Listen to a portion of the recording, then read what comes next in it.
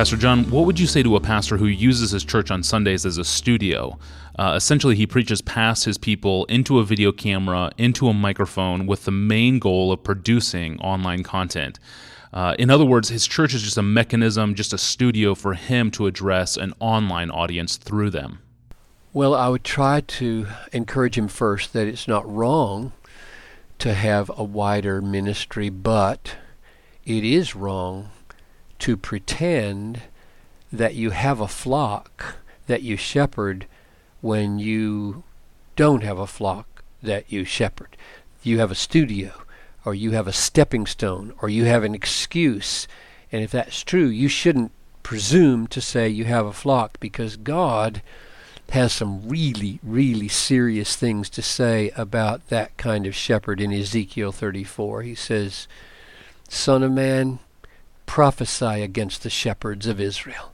Prophesy, and say to them, even to the shepherds, thus says the Lord, Ah, you shepherds of Israel who have been feeding yourselves, should not shepherds feed the sheep? You eat the fat, you clothe yourselves with wool, you slaughter the fat ones, and you do not feed the sheep. The weak you have not strengthened, the sick you have not healed, the injured you have not bound up, the strayed you have not brought back, the lost you have not sought, and with force and harshness you have ruled over them." Those have always been unbelievably serious words to me as a pastor. And I think Peter picks it up in 1 Peter when he says, "So I exhort you as a fellow elder, shepherd the flock of God that is in your charge. Exercise oversight. Don't rule with compulsion. Do it willingly. Set a good example for your people." So it seems to me there is a profound inauthenticity about preaching past your people in front of you, past your flock. And that inauthenticity, I think, may get a crowd in the short run, but will not be blessed by God in the wider church in the long run. Instead, I think the mindset should be, this is what I'd say to anybody who's being tempted this way: serve your people with your best energy.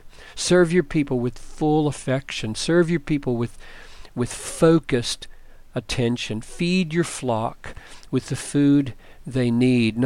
Don't give them generic messages for a generic audience. Let the extent of the ripple effect of serving your people be the impulse of others, not yourself. In other words, if God means for you to have a wider impact because of what you're saying to your sheep, let others draw that out.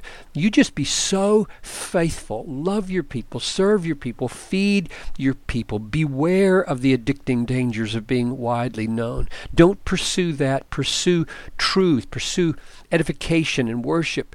Pursue your flock, and let the ripples take care of themselves. If other people want to draw that out, maybe one illustration, Spurgeon, his sermons were published in, goodness, I don't know how many dozens of newspapers around the world. Well, my best reading of Spurgeon is he didn't even know about some of those, and it wasn't his business to try to make that happen. He wasn't getting up on Sunday saying, "Okay, I got to preach in a way that more newspapers will pick this up." That's just not the way he thought.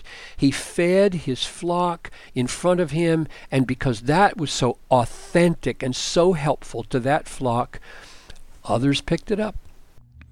Thank you, Pastor John, and thank you for listening to this podcast. Please email your questions to us and askpastorjohn@desiringgod.org. At desiringgod.org, you'll find thousands of other free resources from John Piper. I'm your host, Tony Reinke. Thanks for listening.